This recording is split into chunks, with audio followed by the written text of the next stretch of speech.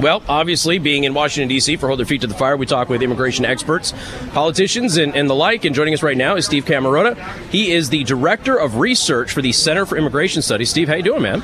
Great. Good to be with you. Well, it's a pleasure. And I'll tell you what, we've talked, yesterday I got into it a little bit, but today we've talked a lot about the human toll. Would you mind if we talked more about the economic toll? Yes, I think that's wise. Because I think that you have some expertise there, and it'd be nice that people understand that. I've talked a little bit about, like 34% of our teenagers are unemployed. They can't find work, even with the higher wages and that sort of thing.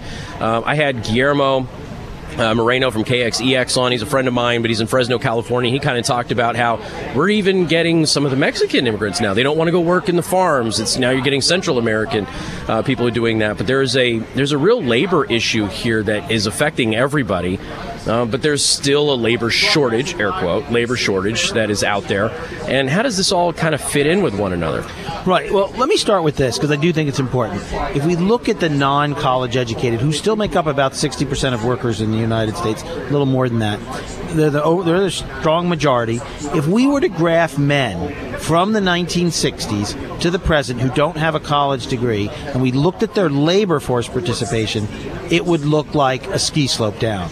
That is, that the fraction who are in the labor force, which means they're either working or at least looking for work, is dramatically lower. Now, I've looked up the data for Indiana, in case you're wondering.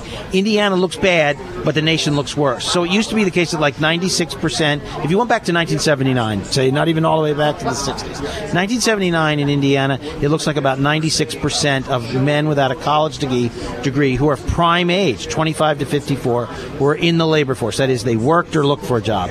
Most of them just worked. Today in Indiana, it's about 87%. So it's a big decline. Nationally, it's more like in the lower 80s. So Indiana's a little better, but the bottom line is it's still pretty bad in Indiana. This massive exit from the workforce is not showing up in unemployment, because to be unemployed officially, it's not whether you're on unemployment benefits. The unemployment rate reflects only people who say they've looked for a job in the last 4 weeks. These people drop out of the numerator and denominator for that calculation. And what makes this so bad, of all these less educated people, particularly men, not working, is it's linked to a host of social problems. When we look at obesity crisis, when we look at the opioid crisis, when we look at the crisis of depression and suicide, or just family breakup, it is definitely linked to non-work. Idle men is a recipe for social disaster. I think most conservatives sense it. Liberals will agree, but they don't really want to talk about it so much. By the way, since 2000, the labor force participation of women who without a college degree, who are of prime age, has declined. If we look at teenagers, we see a decline. If we just looked at people in their 20s, we'd see a decline. But I did the prime age because these are not individuals in college, and these are individuals who are not people without a college degree don't retire early generally. So we're talking about 25 to 54. We're talking about there's really no reason. And yet the fraction in the labor force the bottom's fallen out. We could talk about why, but no one doubts that this decline in work is really bad for society. It's linked to all these other problems. I'll just give you one, this we don't have any workers argument. If we had the same labor force participation in today as we had in 2000, we'd have 7 million more workers in the United States. And that's just since 2000. If we had a labor force participation of decades past, we could have 10, 12 million more people in the labor force. That may be unrealistic, but 2000 isn't that long ago. No, and even if you go back to pre-COVID, we still haven't gotten back to the full-time workforce that we had pre-COVID. Right, we're somewhat below that. But remember, the figures pre-COVID were really, really bad in terms of labor force participation. They look terrible since the Great Recession. But before the Great Recession in 2007, they looked really, really bad. In other words, it's a long-term decline. It does coincide, interestingly enough, with the restart of mass immigration. As your listeners may know, the United States experienced a massive immigration in the late 1800s and early 1900s. World War I and then restrictive legislation in the 20s caused the foreign-born population to decline dramatically in the United States, so that by 1970 there were less than 10 million immigrants, legal and illegal, in the United States. The most recent data shows it's now 47 million. So that fundamental change does coincide with the decline in work among the native-born. Immigration probably did crowd some folks out. It probably did reduce wages, keep them out, keep wages down, and undermine work. But the other thing it did, the other really important thing immigration does, is let us ignore this problem. Because we don't need those 7 million workers I just mentioned.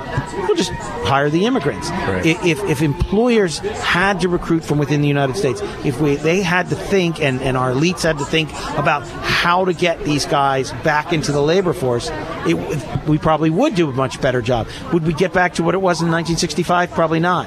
Is the opioid epidemic and the obesity epidemic and these other social problems going to go away? No. But we could do a whole lot better than we're doing. But we don't, because we don't need to. We'll just hire the foreign workers. Well, and this has always been kind of the argument anyway. Well, we need them to come in. John McCain, famously said, you're not going to go out there and pick lettuce in the heat and that sort of thing. And then you started seeing, these are actually good paying jobs, meatpacking plants for $20 an hour, and Americans want those jobs. And so when there would be an immigration raid or something like that, and they would take away the illegal immigrant workforce there, people in the town who are American citizens were lining up for those jobs. There was one point in time, I think it was under the Obama administration, but don't hold me to that, where the number of estimated illegal immigrants in the United States was the exact same number as those who were unemployed but wanted a job. There certainly has been that kind of situation. But remember, unemployed only gets at this small part of what's happening in the U.S. labor market. Right. It's all these people who are not looking. And you have to be unemployed officially, you have to be looking. And look, it's by the way, let's just talk very briefly about agriculture. When you think about illegal immigration and the issue of agriculture, the one group of workers you should never think about is agriculture, because everybody, all the research, including by Pew and the Center for Migration Studies, myself, all shows the same thing. There's maybe 7-8 million illegal immigrants working in the United States. Maybe 500,000 of them are in agriculture. The vast majority of illegal immigrants, maybe 1/16th, 1/18th, are in. Remember, agriculture is a tiny sector now. Very small. Yeah, it's only at the height of the growing season, maybe 1.5 million in a workforce of 162 million. Okay, or 167 million, I think is the most recent number. So the point is, agriculture is almost irrelevant. The vast majority of workers are not there, and only a small fraction of illegals are there. They're mostly in service jobs. Lots in construction, but mostly things like building, cleaning, and maintenance, and retail, and some light manufacturing. They're not in agriculture. Agriculture, 40 years ago or 30 years ago, that was true. Illegals were heavily concentrated. And they do make up a large share of the people who pick fruits and vegetables, don't get me wrong. But it's just such a tiny part of the economy. We already have a guest worker program for that. It's not really worth talking about. It's certainly not in Indiana. It's not a big deal.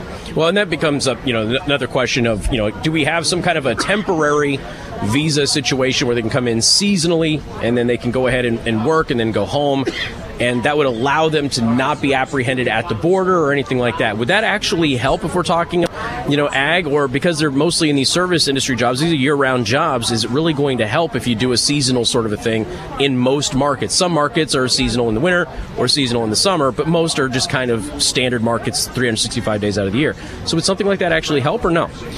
Well, it might help the immigrants, and employers might like it a lot, but it would allow us again to ignore this massive decline in work among U.S.-born, less educated. And remember, as I said before, those people who are not working, there are a cascading series of social consequences. When we look at an issue like crime, who makes up a large share of people who commit crime? Certainly petty crime, and sometimes serious crime, are there people who are out of the labor force. Yeah.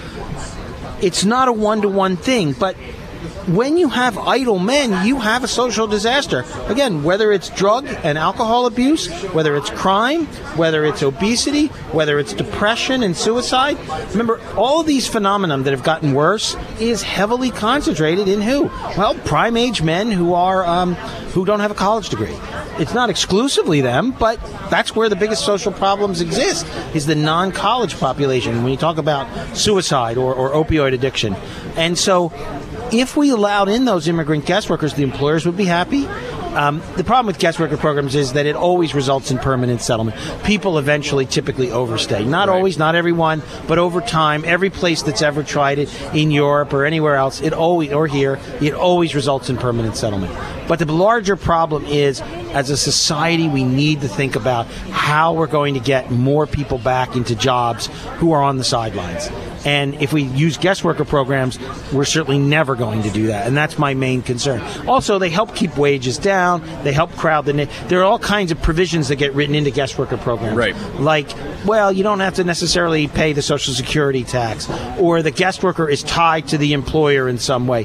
And as a consequence, employers love stuff like that. And if the immigrant wants to leave the job, it gets hard. So guest worker programs typically are what employers want, because they tend to really help them sweat labor. But here's something else to consider. Not only have this decline in work, but one of the things related to that is a decline in wages. Real wages for people without a college degree have either declined relative to inflation in the last 40 years or stagnated. That's not true for college graduates, but for everybody else, it is true. So if we want people, working class people, to do better, to try to address some of these social problems, we're going to have to let wages rise in those sectors. But we haven't. You mentioned meat and poultry processing. The general research on that shows that those jobs pay about 45% less in inflation-adjusted terms than they did in, like, 1979. So it is hard to get native-born people sometimes to do that job, but that's because the jobs don't pay like they used to. And like agriculture, I could explain, but what low-wage workers make is not a contributing factor to inflation, because they account for such a small fraction of the total economy. If you take the whole GDP, you can do these kinds of calculations. I have a paper on my website. If you take the 60% of workers who don't have a college degree, they account for 25% of gross domestic product, because they just don't make that much. Capital and more skilled workers account for 75% of the economy. So if we let wages rise for the working class, it isn't going to spike inflation very much, and it would be good, and it would help address this massive social problem we have for the non-college. So when you're dealing with the immigration issue with all of that, because there's some additional societal things, you got 45% of Gen Z, they want to be influencers. That's their so-called career path. You got the gig economy, and I know that Biden's trying to capture some of the tax revenue on that with Venmo taxes and things of that nature. But if we resolve the illegal immigration problem, or at least improve upon it greatly, is that enough to start getting those prime-aged men to kind of come back in there? Or is there just a larger societal thing that won't really allow that until we address that culturally? It's a great question. I'm not sure I have the complete answer. I'll say this. If we don't reduce legal immigration and control illegal immigration, we're certainly not going to address it. If we did those things, it would certainly help. It would certainly cause more men to be back in the labor force. How much? Remember, we still have a very misguided welfare and disability system.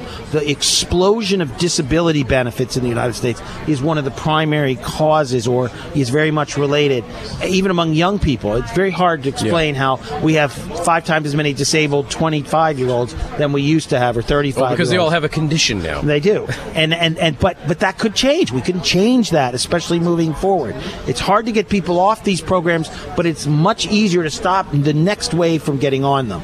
And so that's part of it. Higher wages, better benefits would be part of it. So there's a lot of things. And quite frankly, there is the value of work is just gone. And I said to somebody else, and when you look at the statistics, it's gone, or it's not what it used to be among men, whether you look at the Rio Grande Valley, West Virginia, or New York City. Yep. Men in all of those places have suffered a significant, and it's true in Indiana too, suffered a significant decline in work, and it's partly just a cultural phenomenon. So we'd have to address that too. Not easy, but if we don't, we have 100,000 opioid deaths a year in America. It's very doubtful we're going to get those numbers way down to where they need to be, or at least something that's only horrible instead of this catastrophe that we have now, if we have all these guys on the sideline idle doing nothing. Steve Camarota from the Center for Immigration Studies, the Director of Research. How can people learn more about you? And some of that information that you were talking about. Yeah, everything that I've talked about and everything is on our website, CIS.org. It's free. Just go on and click CIS.org. Steve Camarota, thank you so much for your time, man. Do appreciate it. All right, we got more coming up from Washington, D.C. News Talk 95.3, Michiana's news channel.